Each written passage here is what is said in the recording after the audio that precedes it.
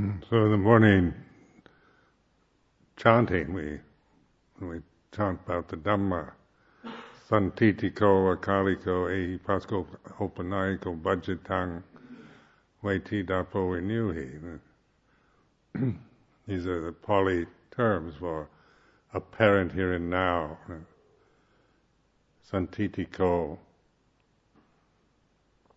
Dhamma. So this word Dhamma is reality, translated into English, reality, the truth,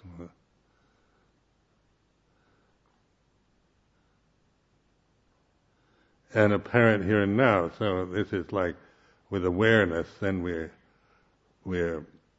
realizing Santitiko Dhamma, apparent here and now. It's here and now. It's not far away or tomorrow. Apparent. So ask yourself, what is apparent here and now? And not in order to try to find something, some object, something that seems apparent here and now, because that's a thing, depending on time or place. But it's a state of being, isn't it? Apparent here and now, awareness, awakenedness.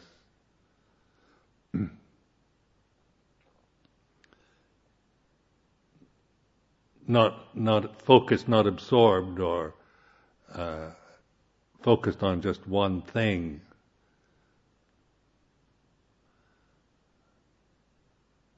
But the reality of awareness, sati, intuitive awareness, consciousness. Consciousness is this opportunity of knowing here and now is like this.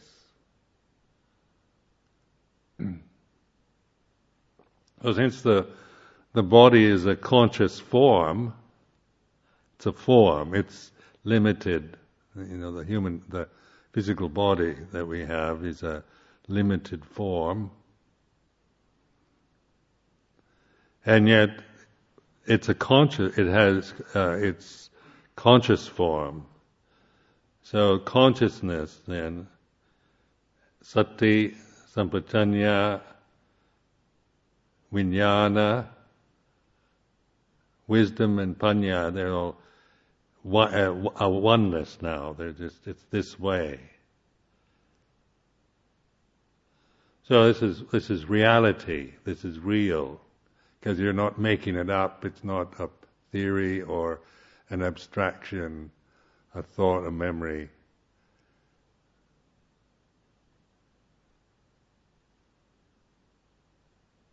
When you try to figure it out, then of course you'll just get caught into doubts. Because the thinking mind, what's apparent here and now? What should I be doing? You mean it's just this? I don't see it, because one's looking for something. When we say apparent here and now, we maybe your reaction to that combination of words is to start looking for something. What's apparent here and now? The building? Monks and nuns?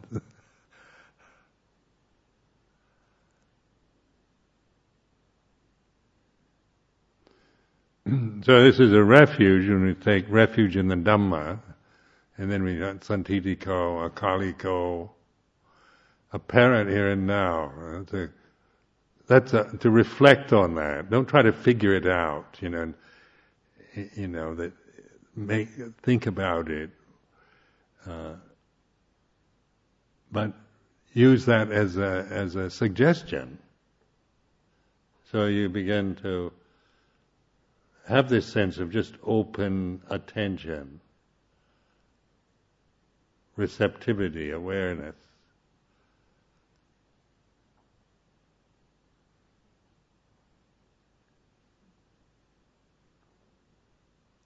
So apparent here now includes, what I'm seeing, the Dhamma hall, monks, nuns, includes the personal feelings that I'm having, the physical sensations, sight, sound, smell, taste, touch, thought. So apparent here now, it's an intuitive reality. It's into intuition that we recognize reality, not through definition of it. So this is when I say trusting the awareness. What does he mean by trusting the awareness? What do I trust? Because then it goes by trying to figure out what do I have to trust? What is real awareness? Am I really being aware? Is what I think when I think I'm being aware, is that real awareness? Or am I just fooling myself? And then you're thinking again. And you're coming from the sense of yourself as somebody that, wants, that feels that you should be awake, aware, relaxed, attentive, present, receptive, all this kind of, the way that we tend to grasp these concepts, and they become, personal challenges or attainments, or doubts about our ability because we're not quite sure exactly maybe what he means. And then we doubt ourselves, and you think about yourself a lot, you end up doubting. Vicikiccha, doubt. So when, I've been through this, because I'm personally conditioned to doubt. So then I remember years ago thinking, am I really being mindful? Am I just fooling myself? Or can I trust this, seeing myself always from the thinking mind, classifying myself even as a doubter, or someone that, do I dare trust just this? I'm seeing myself through the faults or the flaws or weaknesses that define me as a person.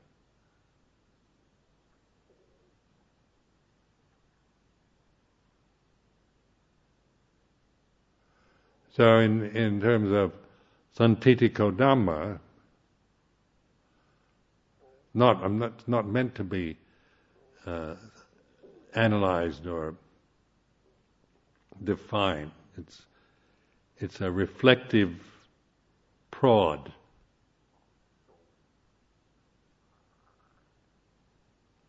So this is anything that trust anything that where presence is, you're in contact with what is happening right now. So like the breathing of your body, that's apparent here and now, isn't it?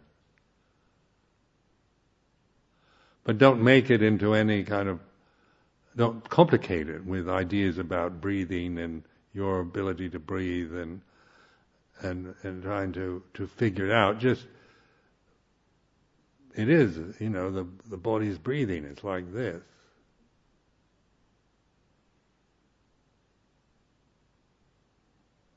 So you're actually in contact with something that's happening now that doesn't tend to be strongly identified with a personal quality. In the ordinary breathing, doesn't. If we're into pranayama and yogic breathing techniques, then we can say, I'm an expert on pranayama. I can do all these fantastic breathing. I'm a special kind of breather. I'm an expert on breathing. Then it becomes personal. But one point, not to any kind of special breathing technique, but just breathing is like this.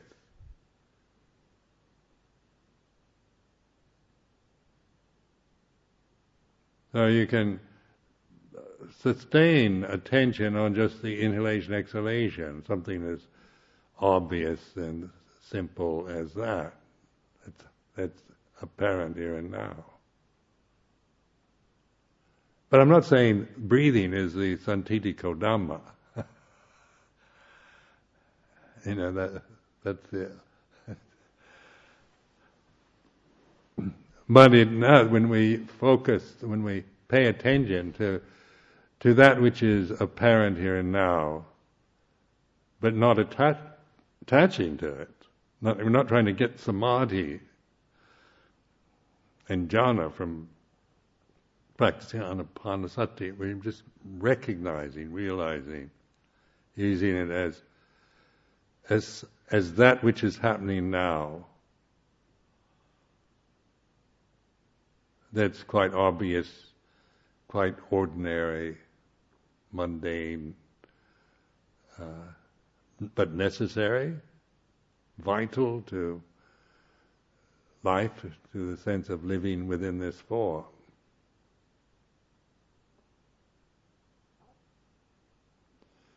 And the body itself, the posture, the sitting posture, standing, walking, lying down. This attention to apparent here now, the body sitting like this.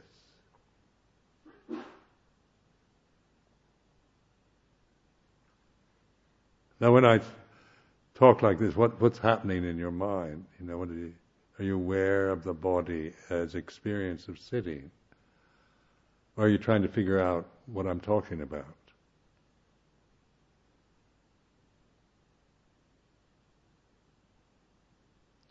So the body, human body, how to use it, because we have to live with it for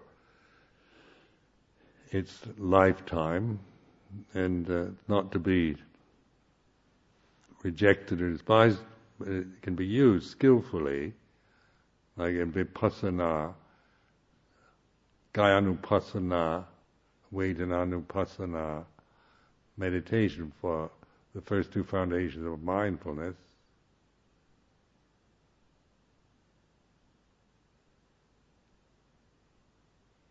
Because the body is coarse, isn't it? It's kind of more solid than your fleeting memories or your mercurial emotional habits.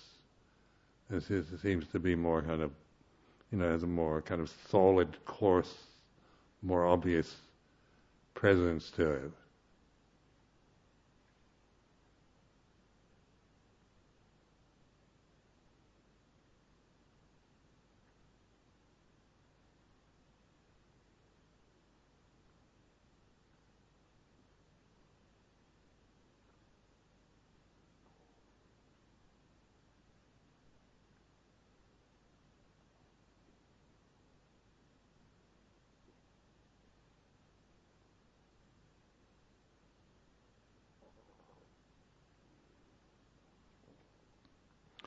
So, in terms of wandering thoughts, and if your mind, if you're great, you have problems with obsessive thought and wandering mind, establishing awareness, mindfulness around that which is present here and now, that is not fraught with a lot of self-opinions and emotional reactivity.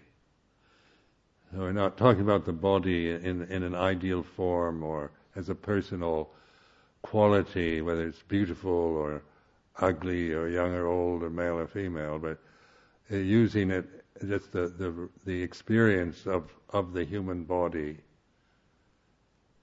as Dhamma apparent here and now, breathing.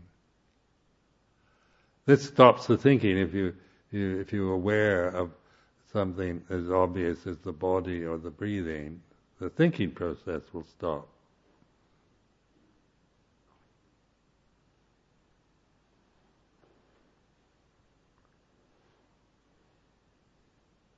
The way of training yourself to be with something that is the way it is now, and not be just caught in endless proliferating habits, wandering mind.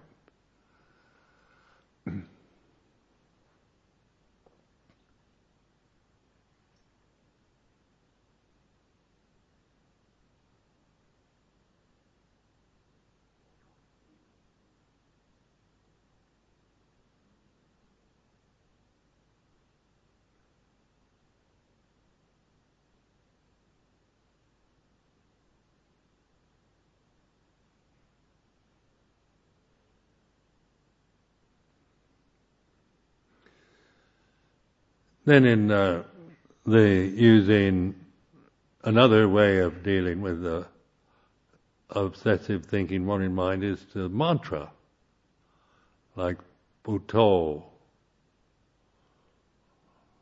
in the Thai forest tradition.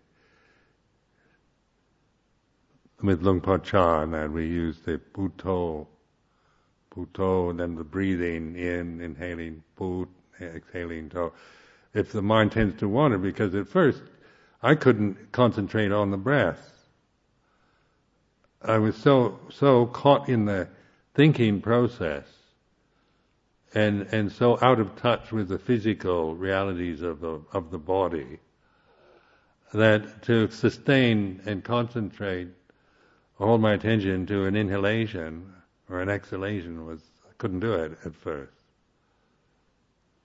Immediately I just start thinking about it, trying to figure it out, and then wandering, endlessly wandering away from it. So then the mantra, I found, it helped to, it's like fighting fire with fire. You take a thought, like a mantra is a word, 2 syllables, and to just think that. So instead of wandering in thought, and going from one thought to another, you just determine to think this one thought. I remember practicing it, but just to stop this madness, this conceptually proliferating madness of my mind. I intently, couldn't even do it with the breath. I just kind of tensed myself, Bhutto, Bhutto, Bhutto, Bhutto, Bhutto, just to fill the consciousness with that one sound.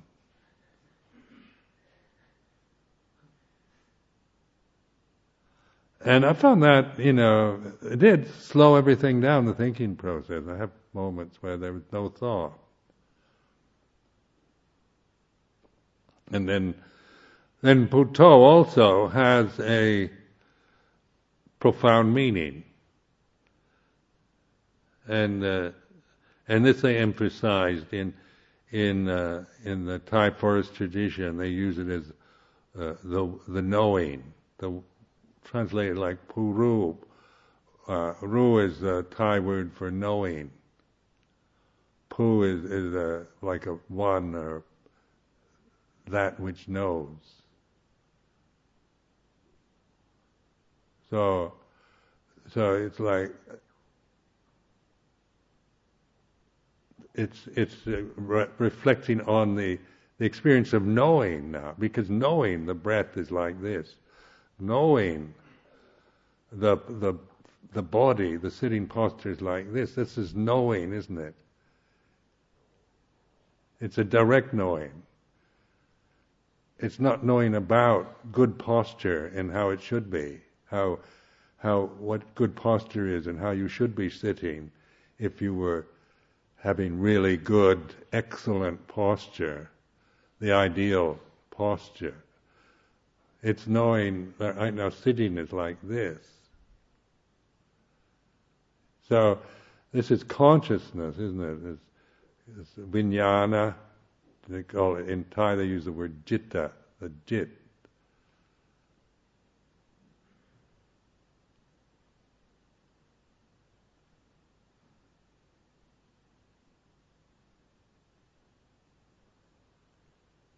So it's knowing that it's like this, the sitting, right now sitting, the experience of sitting, this body sitting here is like this. So this is knowing, Bhutto, or Buddha. It's the word for Buddha. The knowing, the awakened knowing is just this.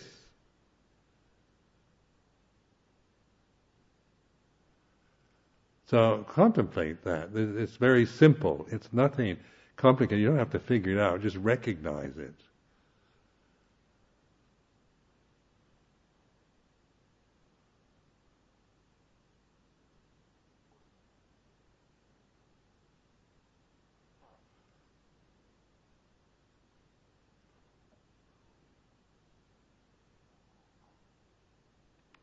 And then you say, well, the one who knows the inhalation is like this.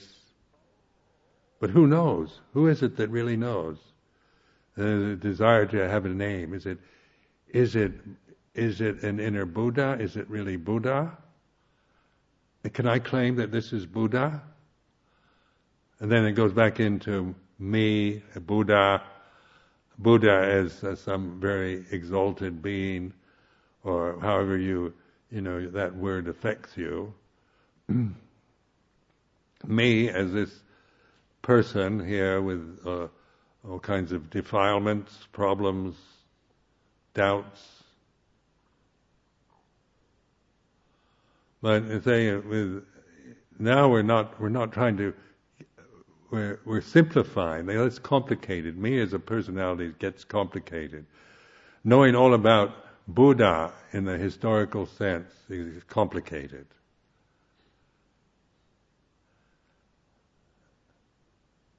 It's all knowing about. It's all sanya, sankhara, and gets mixed up with views and opinions, historical records, Pali Canon, Sanskrit, Theravada, Mahayana.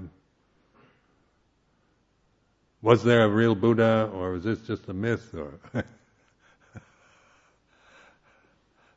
go endlessly decide whether Jesus Christ actually existed or not. And, it's the mind just proliferates endlessly in doubts. So this is not to stop that proliferating habit of thinking just by bringing attention, paying attention, awakened awareness, Putto, knowing. Breathing is like this, inhaling is like this, exhaling is like this. So obvious, apparent here and now, sitting, body sitting, using the English word sitting. It not just to pay attention to the experience of this body sitting. The posture of the body is what we call sitting, is like this. Knowing it as it is.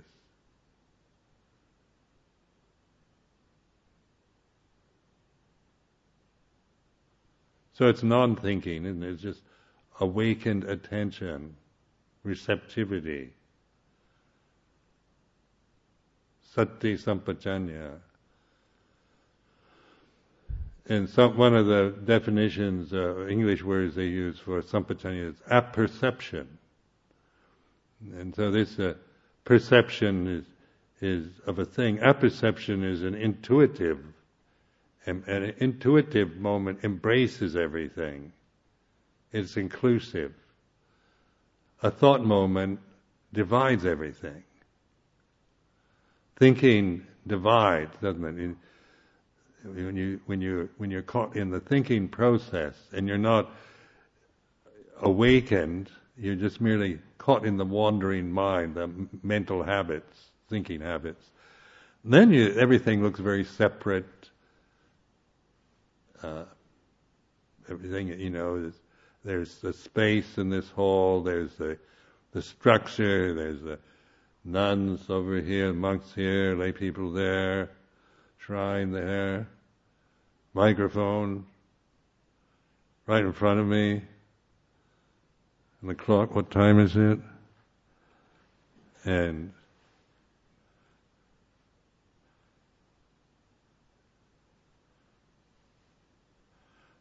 so then I focus on one thing, the clock, the microphone, nuns, the monks, lay people.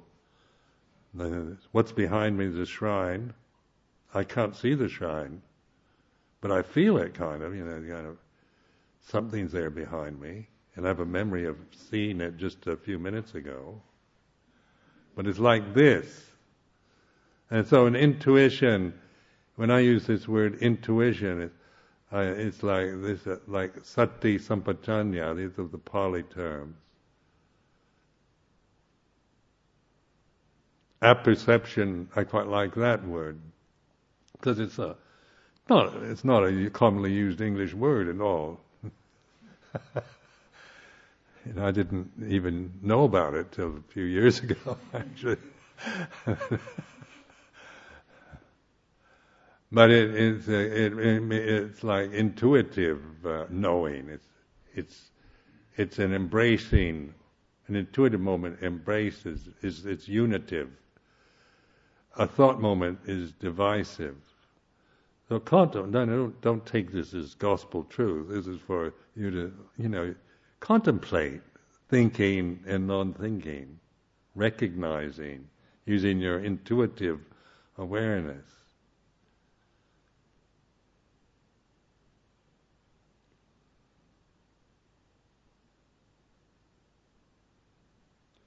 So that's why when we're caught in the thinking process, we feel, a sense of separateness and lack or inadequacy or something incomplete, something unsatisfactory, something wrong or could go wrong.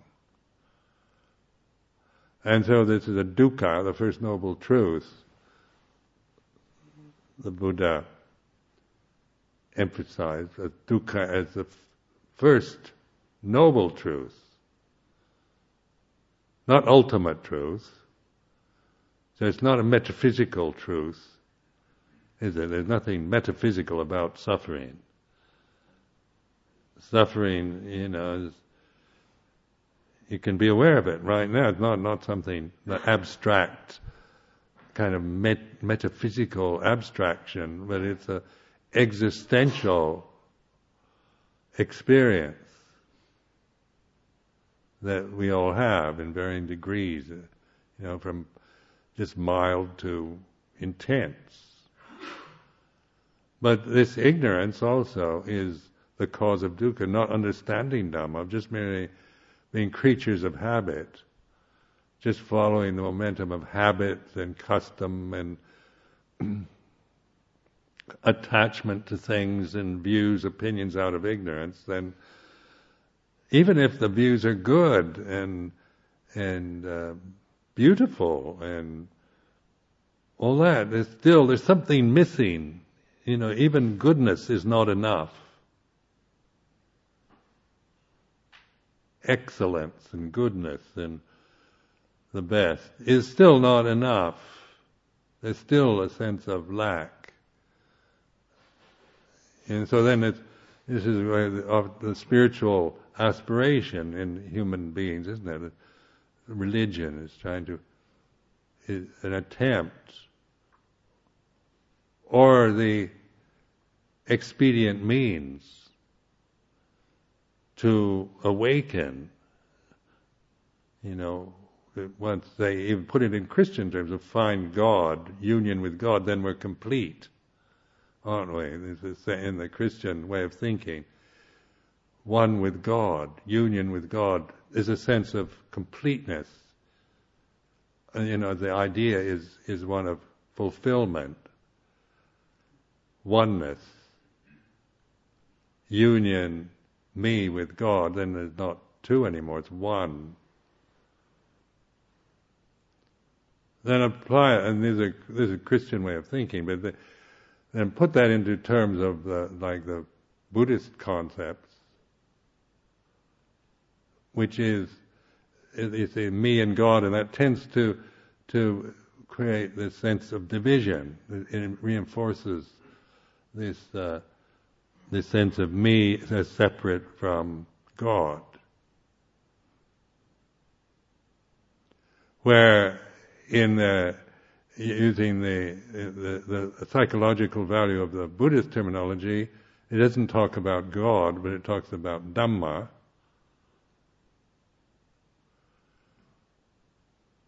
Apparent here and now. So in this intuitive awareness, then there's union. It's unity. It's a oneness, isn't it? Because I'm not dividing. I'm not saying I have to become one with the Dhamma. Then it becomes me as somebody who has to do something to find the Dhamma and unite with it? Or is it merely the immanent reality of this moment? Oneness is ultimate reality. Paramatta Dhamma is merely this.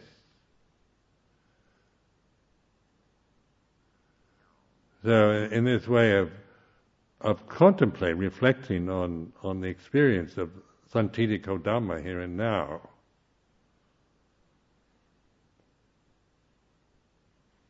when we let go of grasping the conditions, the thoughts and that out of ignorance,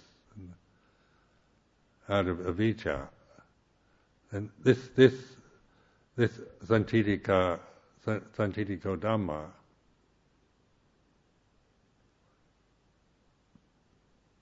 not thinking in terms proliferating in thoughts right now. So there's no sense of lack or separateness.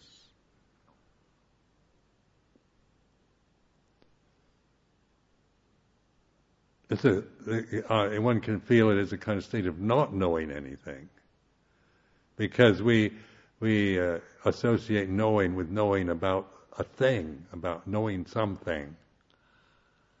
Knowing about is where we feel when we know things we know all about them, about things, ideas, views, opinions, theories. But this is the thinking mind again. So the thinking mind divides it, this microphone, this clock. But in sati sampajanya, or in apperception, there's awareness of these things, but it's not thinking about them, or it doesn't exclude them or not notice, but everything belongs in this moment. So it has this broad kind of boundlessness, no boundary. Because I'm not focused on a thing, but this apperception includes everything, which you can't think about. You've got to recognize it's merely this. The tendency to get restless, restlessness because of the habits, emotional habits, and thinking and doubting and trying to figure out and understand it. Trying to understand or figure out what I'm saying can make you very restless or even averse.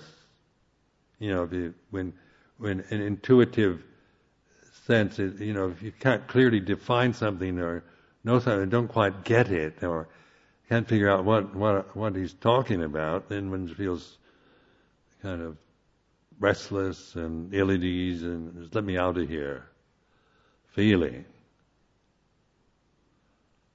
So this is where, learning to be patient with these feelings of restlessness and doubt and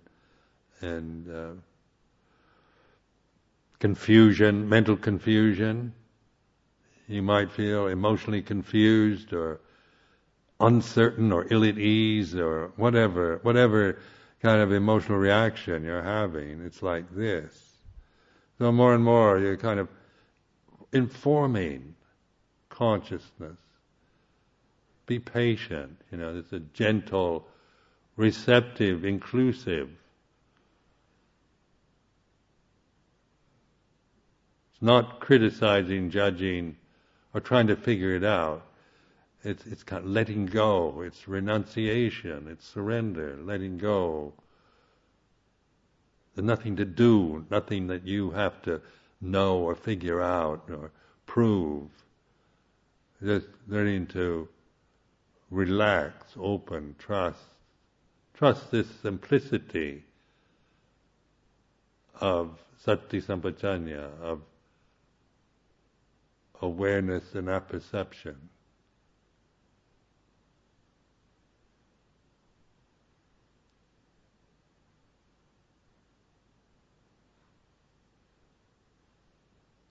And if you're patient with it and just say things like relax, and you begin to, this restlessness will drop away, and letting go, and that you begin to recognize it. It's bliss. To not be attached to anything at all is bliss. We talk about the word bliss. What is that? It's used oftentimes with people that take drugs. They got blissed out. What do you mean by that? Probably because maybe drugs allow you to let go of yourself. Maybe for that moment, the effect of a drug, you forget all your self-consciousness, worries, self-criticisms, anxieties, bliss. I don't know enough about drugs to speak from experience, but I'm just assuming when people talk about bliss. But then you associate it, to get blissed out, you've got to take cocaine or heroin or whatever. You become addicted to the chemistry, the chemicals, the substances.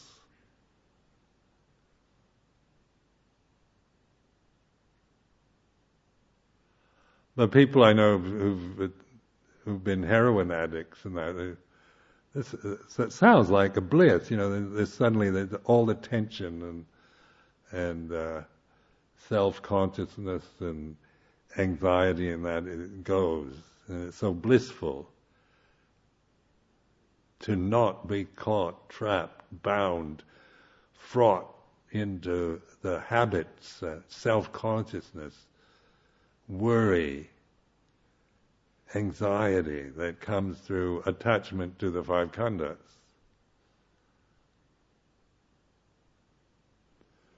So then in meditation, you're thinking, the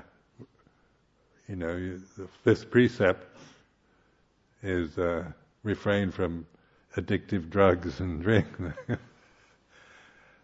Because, we're not trying to get this state of bliss through substances that you get dependent on, but realizing a natural state.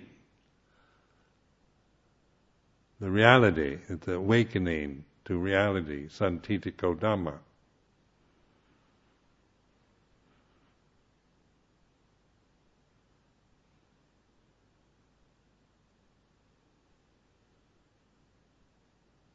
At least that's how I experience bliss is non-attachment.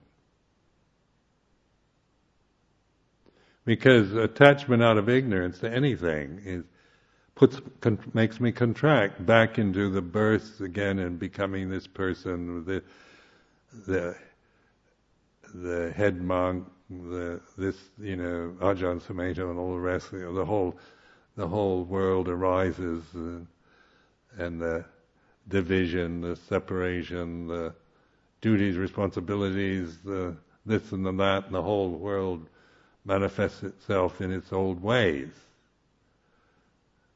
I'm born again, Ajahn Sumedho.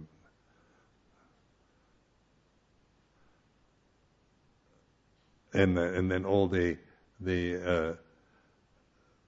reactions to those attachments, to those identities. So and now that's conventional reality. It's not that I'm so advanced that I never think of myself as Ajahn Sumedho, or I'm completely solved that problem, and I'm not Ajahn Sumedho. It's a permanent.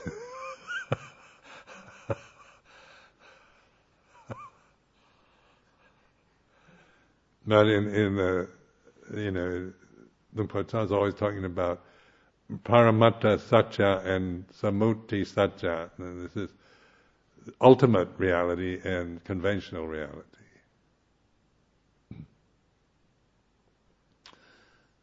So Paramatta Satya includes Samut, Samuti Satcha, the conditions, the way they are, the nature of all conditions is impermanence. Sape Sangaranijja. On a conventional level, you've got to let go of the conventions to realize Paramatta Satcha, because attachment to conventions block off that, prevent reality from seeing, from recognizing, realizing Paramatta, or ultimate reality. So that's why this on a conventional level, attachment to the conventions, even the best conventions, Buddhism itself, and all the rest, attachment to these conventions, actually, you never realize Paramatta reality.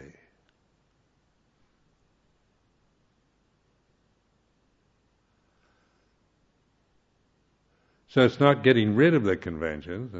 Then the thought goes, well, let's just not have any conventions. That's another idea, isn't it? That's dividing. The problem is the conventions. We shouldn't have any religious conventions. Monasticism. We shouldn't, have all this Vinaya. We shouldn't belong to any religion. We shouldn't define ourselves. And this is idealism again. Being idealistic. But it's a divisive thing. If I'm against conventions, then I'm, it takes me to start thinking. I have to start thinking, conventions block off ultimate reality. Let's just get rid of them. There's a logic to that, isn't it? It's a logical deduction. If something is in your way, you get rid of it. It's obstruction, you move it, get rid of it, get outside it. But in awareness, sati sampajanya, apperception, then the conventions belong, that's part of this Santittika Dhamma. It's like this, the conventional reality is known for what it is, but we're not attached, it's non-attachment to it. Non-attachment doesn't mean rejection or denial or judgment.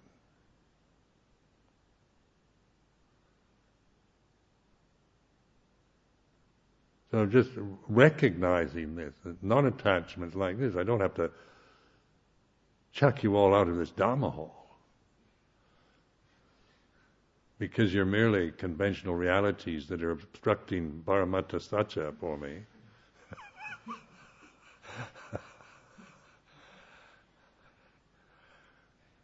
If I do that, I've gone mad. I'm crazy.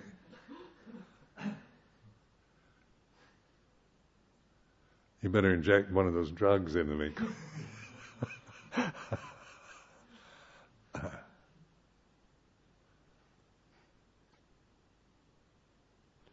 So then the dukkha of separation in the Jewish, Christian religions, the Garden of Eden, the separation from God, isn't it? Adam and Eve, the identity with male, female, for one thing, isn't it? Obviously, there's man, woman, and the reactions between them, and so forth. These are like an allegory, but it does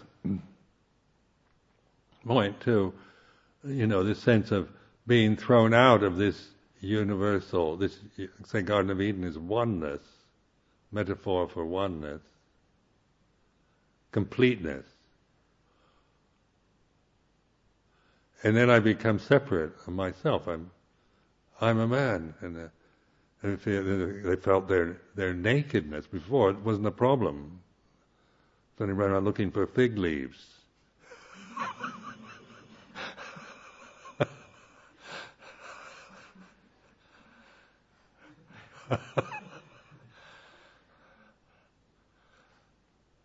Because when you feel naked, isn't it? You feel like the sense of the word, English word naked, means you're exposed and you're separate and you're very vulnerable. Being naked means you're really in a state of vulnerability. And you can have. I used to have nightmares as a child of being caught in a situation naked, in a public situation where I was naked and everybody's laughing and looking at me, and I was caught in this desire to just run away, hide from it all, because I was exposed. There was nothing hidden anymore. And I just felt terrified and threatened by this separateness. I was no longer one with everything. I was the object of ridicule, of laughter, of humiliation, of rejection. So naked is quite a strong word in English. When we talk about nudity, that's a kind of more artistic, aesthetic, isn't it? We talk about nude. We go to see these great paintings in the National Gallery, the beautiful nude figures, and the nude is aesthetically pleasing, not nakedness. And this is just the way words, how we use words. One of the Tibetan scriptures called it naked awareness. Sati Sampajanya is naked awareness. It's quite a good way of putting it. Because it's like you're letting go of everything. You're totally exposed in Sati Sampajanya.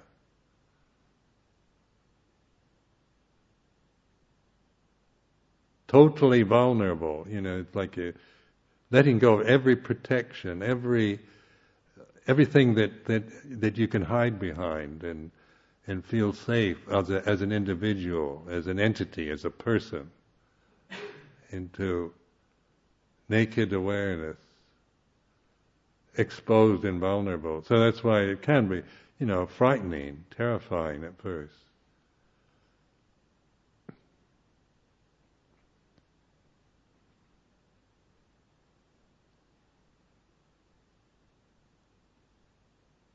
Because that separateness. I'm this body, I'm this person, I'm in this vast universe that I see around me, and I'm separate from it. It's hostile. There's so many frightening, unknown, hostile things around me. And the society I live in, they can turn against me. All the dramas are about being persecuted or humiliated or rejected, banished, exiled.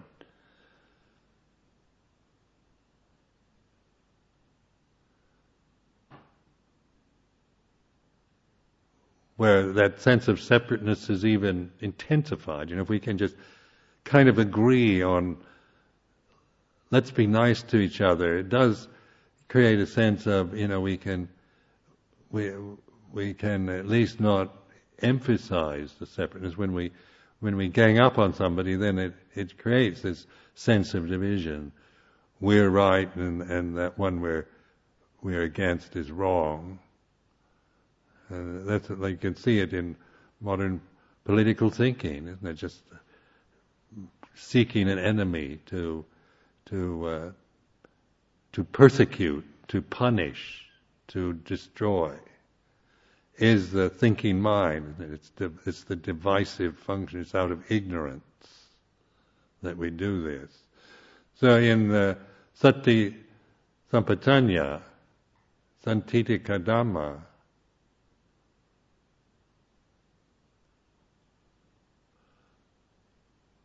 we're not trying to go into some kind of trance, to a kind of cop-out, to where we just, I don't want to know anything about the conventional world, about, I just want out of it, and I'm going into a state where I can forget everything. and go into maybe a lovely, refined state of concentration by shutting everything off, by rejecting the world? Or was the Buddha asking us to receive the whole world, the whole universe, be the whole universe in one immanent moment of reality?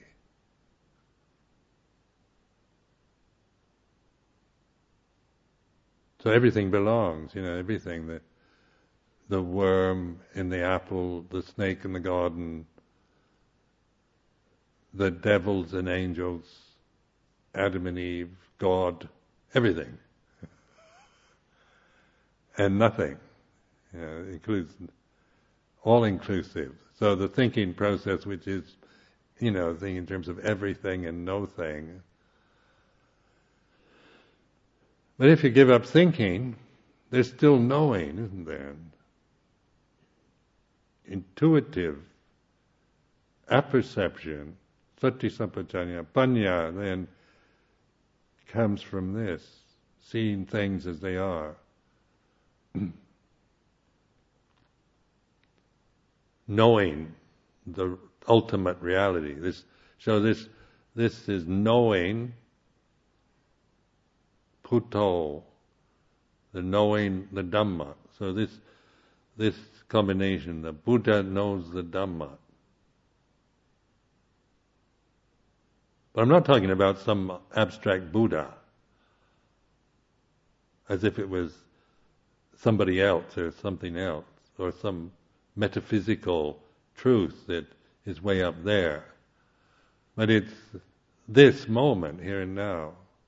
Santitika, akalika Dhamma, timeless.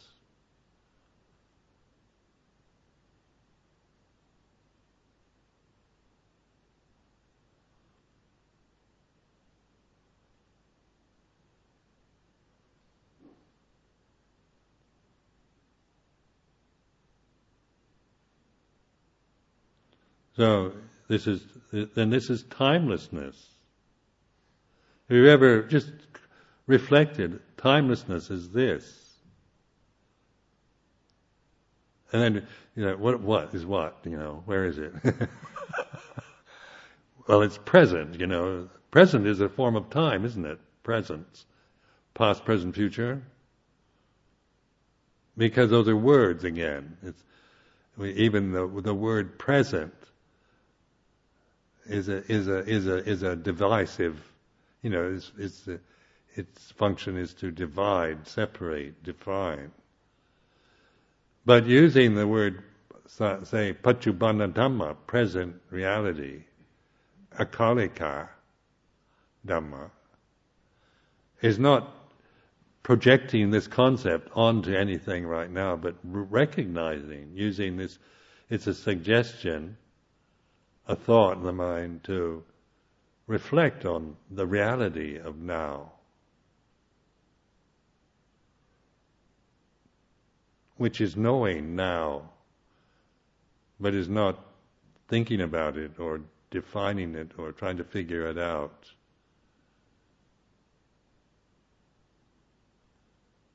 So it's also, at the same time, like not knowing, like San Sinim's don't know mind. But not knowing is knowing, isn't it? You know you don't know. You're not trying to, as a person, you're not trying to be, God that knows everything about everything. Like saying, in terms, God knows everything about everything. Even the most insignificant termite, God knows what that termite is thinking, right? And imagine if we had to do that. What a mess your mind would be if every termite, every flea, what they were thinking or feeling was in your consciousness. Nightmare. But that's taking that concept to absurdity, isn't it? It's trying to become God. It's megalomania. It's hubris, isn't it? It's the ego inflates and wanting to become all-powerful, all-knowing. Where in Dhamma, it's humbling. It's like not knowing anything, not being anybody, powerless. So these concepts that we're using, and like Paramatta Satya, ultimate truth, and Samut Satya, conventional truth. These are concepts, and they, of course, because they're concepts, they divide, separate. But learning to use the concepts not for attachment or taking positions or getting caught up in the conceptual, out of ignorance and just, forming opinions about it, but using the concepts, their suggestions, skillful means, ways of looking, of investigating Santidika Akalika Dhamma, here and now, timeless. Encouraging investigation, Ehipasika Dhamma.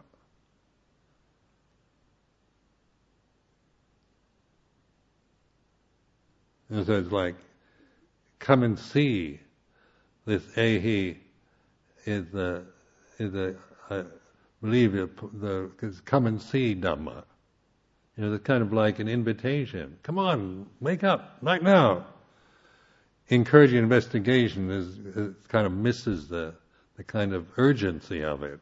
The invitation, encourages investigation.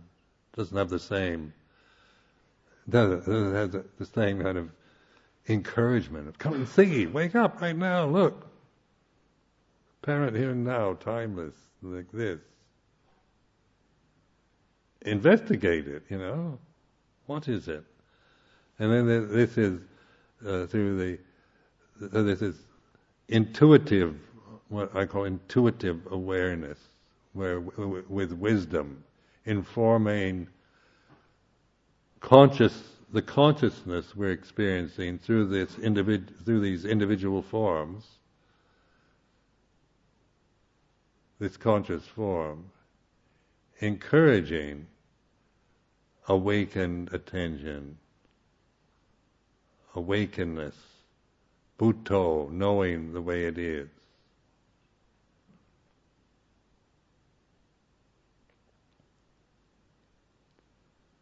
So this is a natural state. It's not that's why it's as you begin to recognize, realize it, trust it, cultivate it, then the conventional world is not rejected or despised, and that no longer a problem. One can, because the conventions belong also, but they're not ends in themselves. They're no longer identities. They're no longer defining ourselves, separating ourselves with the conventional realities. We're free from that limitation, from that oppression of blind attachment to Namarupa.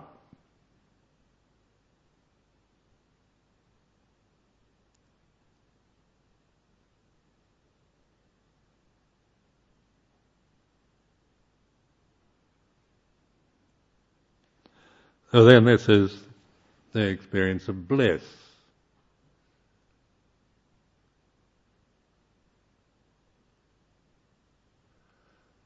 But then if we, then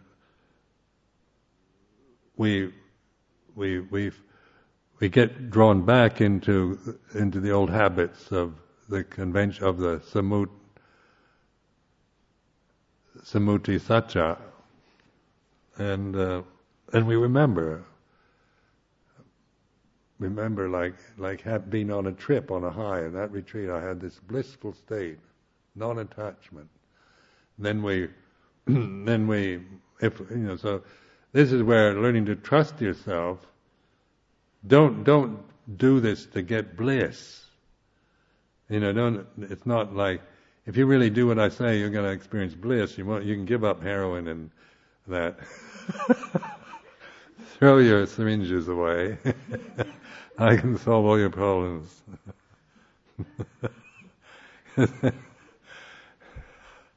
Because anything, bliss is the danger, like vipassanupa kilesas, the defilements that come with practicing vipassana is one of the problems where we do have insights, experience the insights, profound insights, but then it easily becomes a memory. We remember and want to have, and what we remember as being pleasant, we want it again. It creates this desire to some pleasant memory makes me want to have that kind of experience again. So it's desire again takes over. Tanha starts, leads me. That's got me by the nose again, pulling me around. So that's where this Santitika Akalika Dhamma, apparent here now, timeless. Don't do it in order to attain bliss, but just trusting, learning to, even in the state of anguish and despair, of fear and terror and misery and pain and that. Don't go trying to get rid of it. Just trust the attitude of open receptivity, allowing misery, pain, despair to be the way it is.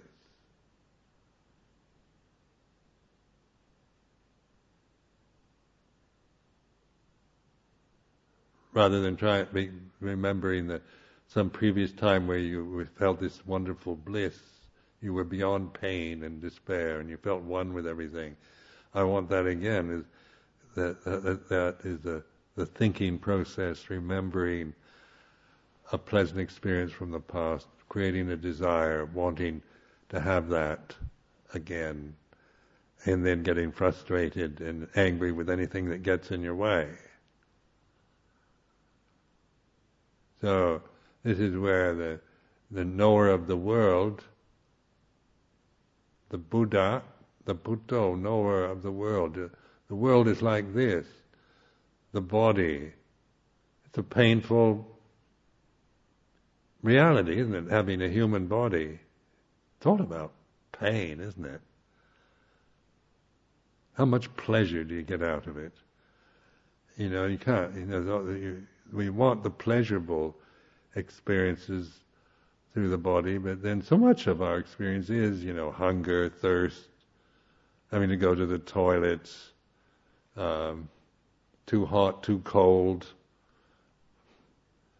sit too long, pain in the legs, bad liver, old age. Having a human body is it's an irritating, unpleasant experience most of the time.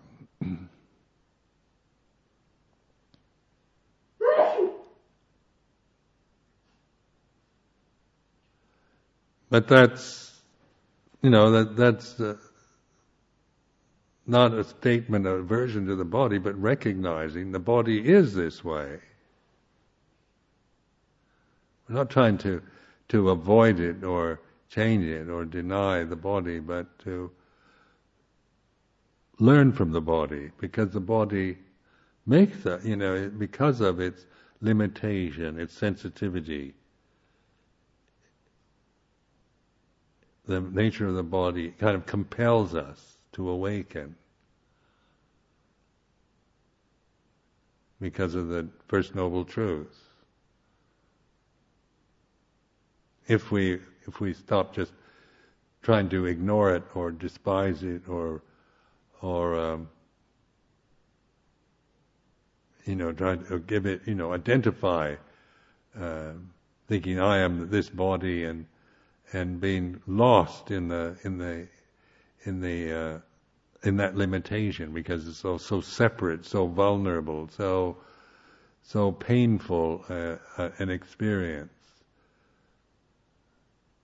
So then what the Buddha is offering is a way of learning from limitation, but by letting go of it, not getting rid of it. Learn from pain, from despair, from doubt, from anguish, through reflecting on, investigating, apparent here and now, timeless, encouraging investigation.